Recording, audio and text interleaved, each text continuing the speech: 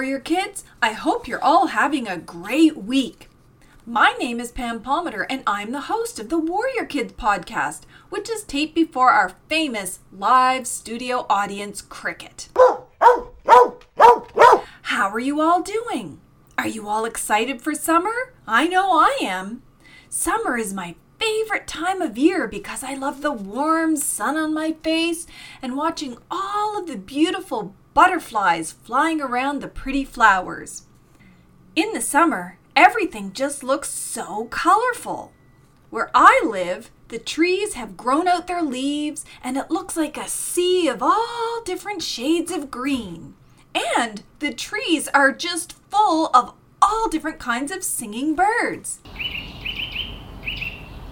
But then again, I really like the fall too. It's still warm and sunny, but just cool enough to wear a cozy sweater.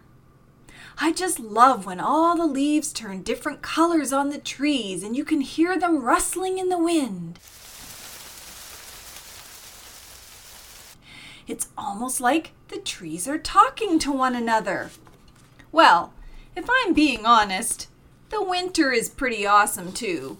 Whenever there is a big snowfall, all of the trees get covered in snow and make our neighborhood look like a winter wonderland.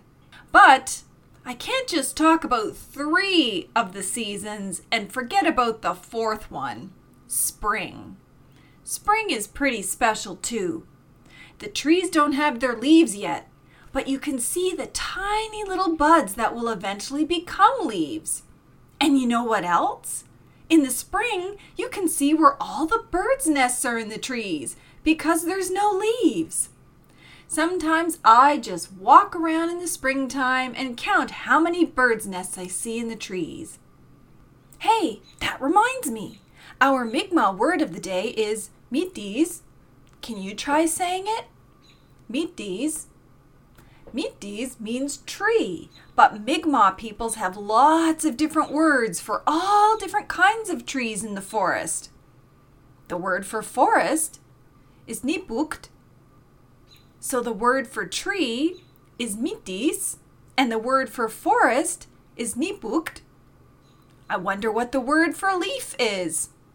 Well, in Mi'kmaq, the word for leaf is nipi. So let's try saying them all. Can you try saying tree? Mi'kmaq. That's right. And the word for forest? Nipukt. Great job. And the word for leaf? Nipi. Wonderful, you've got all 3 of them. Now you are completely prepared for today's Warrior Kids podcast, which is all about trees. Many Native peoples believe that trees are our relatives, just like our family. They are part of all living things in nature that live with us and around us. We all know that trees are living beings because they grow from a tiny seed all the way up into a huge big tree. They can even live longer than humans. Sometimes they can live for hundreds, even thousands of years. That's pretty old. Trees can even get sick. Sometimes naturally occurring fungus can make a tree sick, or insects can spread diseases in between trees. So when a mi'kmaq or tree gets a disease, it can cause spots on their leaves or turn the whole nipi or leaf brown. So it's important to make sure that we humans don't do anything to make the trees sick. Trees are one of the most amazing relatives that we have. They do so many important jobs. They provide homes for birds and insects and small animals, as well as provide food for humans. Did you ever see an apple tree? What about an orange tree? Or a pear tree? I've even seen a lemon tree. My sister used to live in California, and she had a bunch of lemon trees in her backyard, and she used to make the best homemade lemonade with them. Trees also clean the air around us. They absorb some of the pollution and harmful gases like carbon dioxide from the air, and they trap it in their leaves.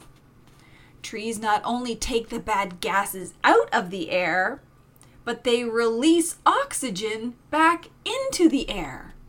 And all humans need oxygen to breathe. So we should be very thankful for all of our tree relatives that help us breathe.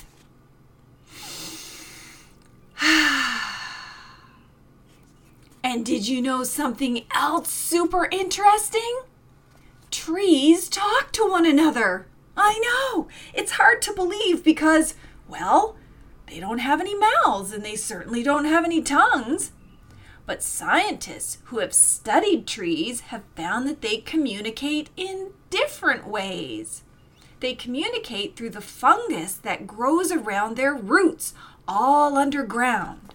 So, we can't see them or hear them talking, but it's always happening underneath the earth. And they don't just talk either.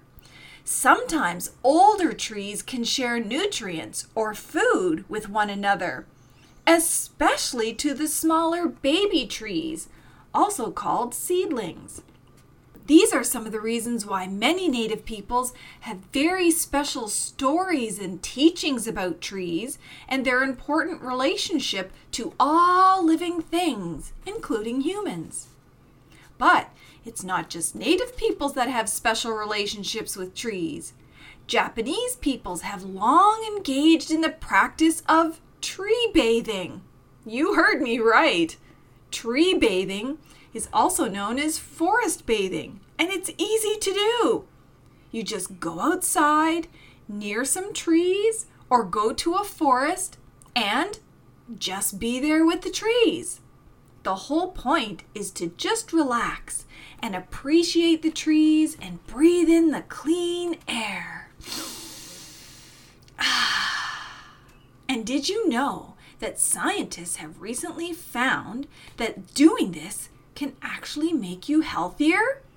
Yeah, scientists have found that tree bathing can make your mind feel happier and your body feel healthier. Isn't that amazing? Something that's so easy to do is good for you. Trees can do a lot of amazing things. I'm glad we talked about trees on our podcast today. I think we learned an awful lot today, in fact.